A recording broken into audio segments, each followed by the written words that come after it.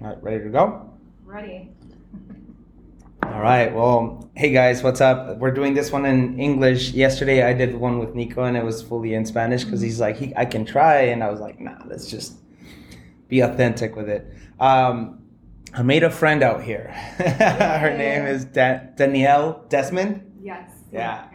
So this is the last morning I'm here. As soon as I'm done with this recording, I'm going to head to the airport and go back home. I'm excited to see everyone, but I'm a little bit sad. It's a little bit like yesterday I sat by the beach and I was just there for like 30 minutes, just taking it all in. It was pretty nice, but I'm ready. Danielle, you want to say hi? Hi. Yes, so I am Danielle. My DJ name is actually Penny Black, so I'm sure you all know Martine came out here with DJ Tulum Academy, myself as well, so that's how he and I met. So I just wanted to give the little disclaimer. Yeah. I use Penny Black as my We'll name. make sure we include your handles on here. That's good. But outside of your DJ name, which I think is pretty good, I think that's one of the first things you told me when I met you. You're like, my DJ name is Penny Black. I like that. Outside of like your DJ, and we'll talk about that a little bit, like back in the States, what do you do? Who's Danielle?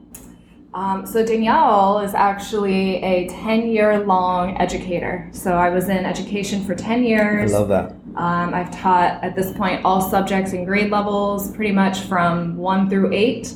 And yeah, so outside of the teaching, I've always been interested in music and health and fitness. So I've also been a yoga teacher for a few years. I've done my yoga teacher training.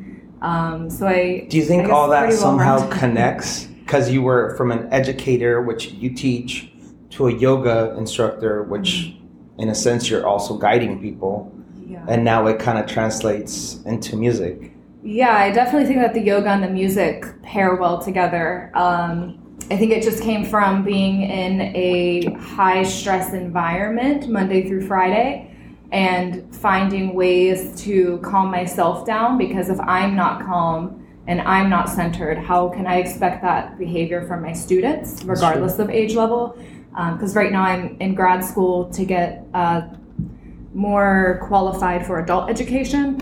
So I'll be getting my master's degree in, it's called Learning Experience Design. It's similar to like UX design and graphic design with educational theory behind it. So yeah, I mean, I found yoga back in like 2014, 2015 for me is when I started practicing consciously, I would say, purposefully. Did my first teacher training in 2016. So you practiced for 2 years, then you decided to go for it? Yeah. Yeah. Mm-hmm. Yeah, so Nice. I went to Thailand for the first time. I have a friend that did the same. Yeah, so that was like a 2-week yoga teacher training it was actually called Divine Light Yoga. So the girl hosting that retreat was also a teacher from the United Kingdom. And yeah, I think just it helped me a lot to work on my patience and just Has yoga made you more patient? I think it has. There's, I think, a lot of things that have contributed to that. I think I'm a little bit maybe more predisposed than most people, just being a little bit more introverted. Yeah. But in general, yeah, I think it got to the point where I didn't want to be another, guru, for example, just telling other people what to do, that, oh, you need to do this and you need to do that. No, you don't need to do anything. I think for yoga, for me, it works. I grew up with an acrobatic gymnastics background, so the yoga really works well for me. But I think anything that can bring somebody mental clarity is their version of yoga. So whether that's, working out it's at like the they gym, say, running. anything is meditation, really, as long as you're like focused on something. Like exercising can be meditation, they say. Now I'm practicing this thing that I've kind of fallen off of, and I think my TM instructor, which is Transcendental Meditation, I've fallen off completely. And I tried my best to do it twice a day with the courses they sent me, and I just couldn't. Yeah. But that in itself is it's discipline, but I guess I don't see the benefits right now because I'm not applying it. But like you, once you started doing it and you saw the benefits, you're like, all right, this is what I want to do. Definitely, the consistency is key. Yeah. Consistency is key. So something that you can do every day. For me, I didn't really do hatha yoga. I actually started in the aerial yoga. Mm-hmm. So again, coming from that gymnastics background, I liked kind of showing off that flexibility and strengthening and having some sort of a goal to work towards.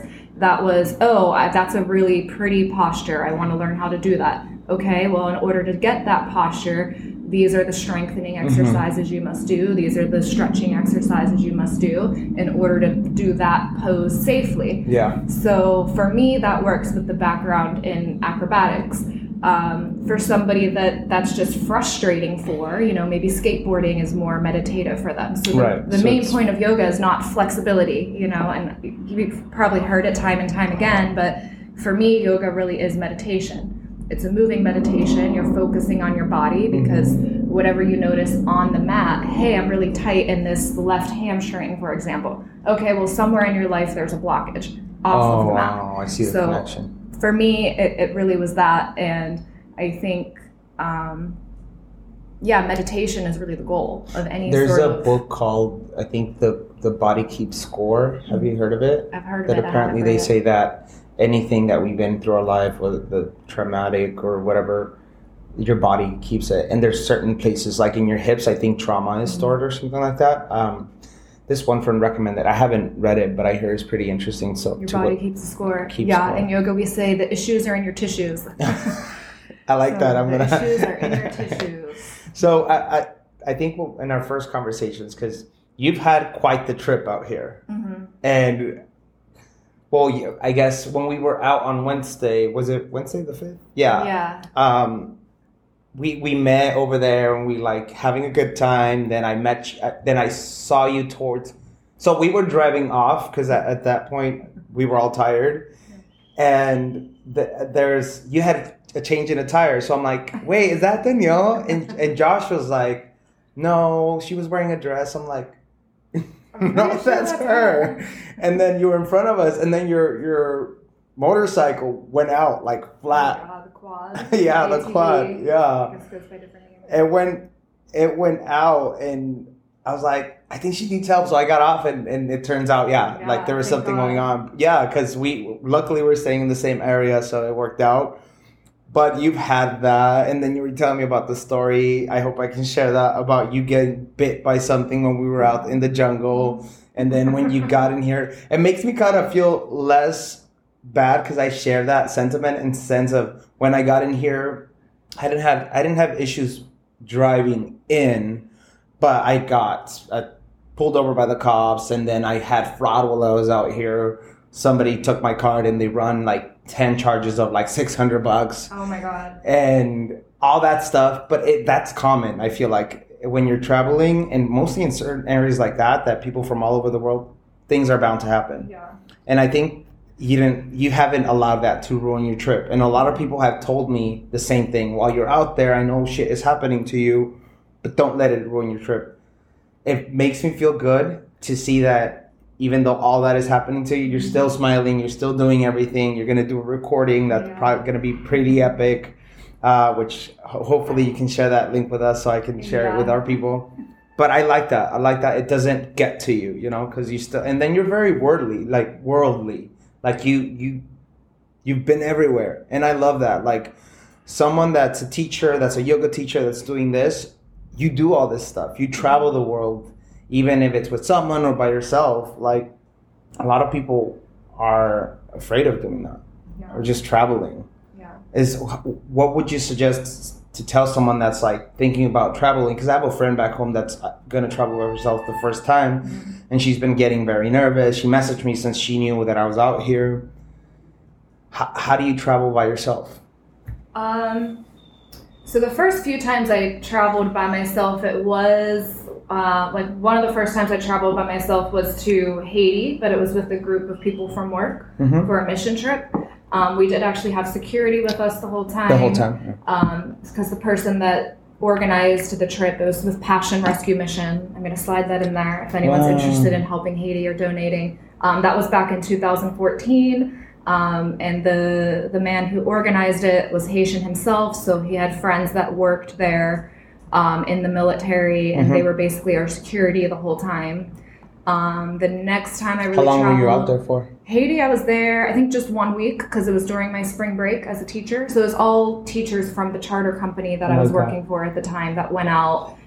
We did like a bilingual language arts lesson with the students. We brought them like toothbrushes, soap, things like that, and did a little field day. I think a friend of mine did that, and there's like little workshops that you teach kids how to wash their hands and how to do all that stuff. Did you get to do that? Well, we didn't really do so much like we brought them hygiene products, but we didn't really teach them the hygiene. We were working a little bit older students, so it was more the hearing a lesson in both Creole and English. And then just bringing them supplies because some of them didn't have, toothbrushes and soap and underwear or whatever. So how do you go back home after a trip like that? That's very rewarding. Yeah, I mean, it's kind of crazy when you go home after a trip like that. I was really relieved to be, in a place where I felt totally safe and the language was common, the currency is common. I remember coming home from that trip craving pizza. Because at the time I was going through this like pescatarian phase. I eat everything, but at the time I wanted to play around with pescatarianism, vegetarianism. So I really didn't eat a whole lot out there, I feel like, because it was, they eat a lot of chicken and, they would actually, you could see them kill the chicken themselves by hand and pluck it and eat it. So I was eating a lot of like soups and fruit at the time. So I remember coming home and I couldn't wait to get a pizza and just like wash my clothes and myself because we were taking cold water showers. We actually had like a bucket and that was like our limit for the day, which, it's humbling to do that. But then to realize like everybody else around you doesn't even have running water. They're going down to the well at the end of the street and carrying water on their head back to their place. So like mothers with their kids, like they're carrying the kids extra. are carrying it, and the mom's at home with the other baby, and teenage kids humbling. are carrying the water. So we were taking cold water showers, but at least we did technically have running water. It was just cold water, and you couldn't drink it. But we were still better off than a lot of the people around me. And I think you make a very good point in terms of being taken out of like what your safety, I guess, circle safety community is, because out here the first few days, I think I shared this with you yesterday, I felt like on edge. After being pulled over by the cops, anything would like put me on edge. Like I'd be driving and then a cop would pass by, I would check my surroundings to see if I'm doing everything right. Yeah. So we don't realize those things because we're obviously in our area, that we feel safe, we know our regular commute to work, to the gym, whatever. But being taken from that, I think it really tests someone. To feeling disoriented. Yes. Yeah. I mean, I felt that too. I've been, I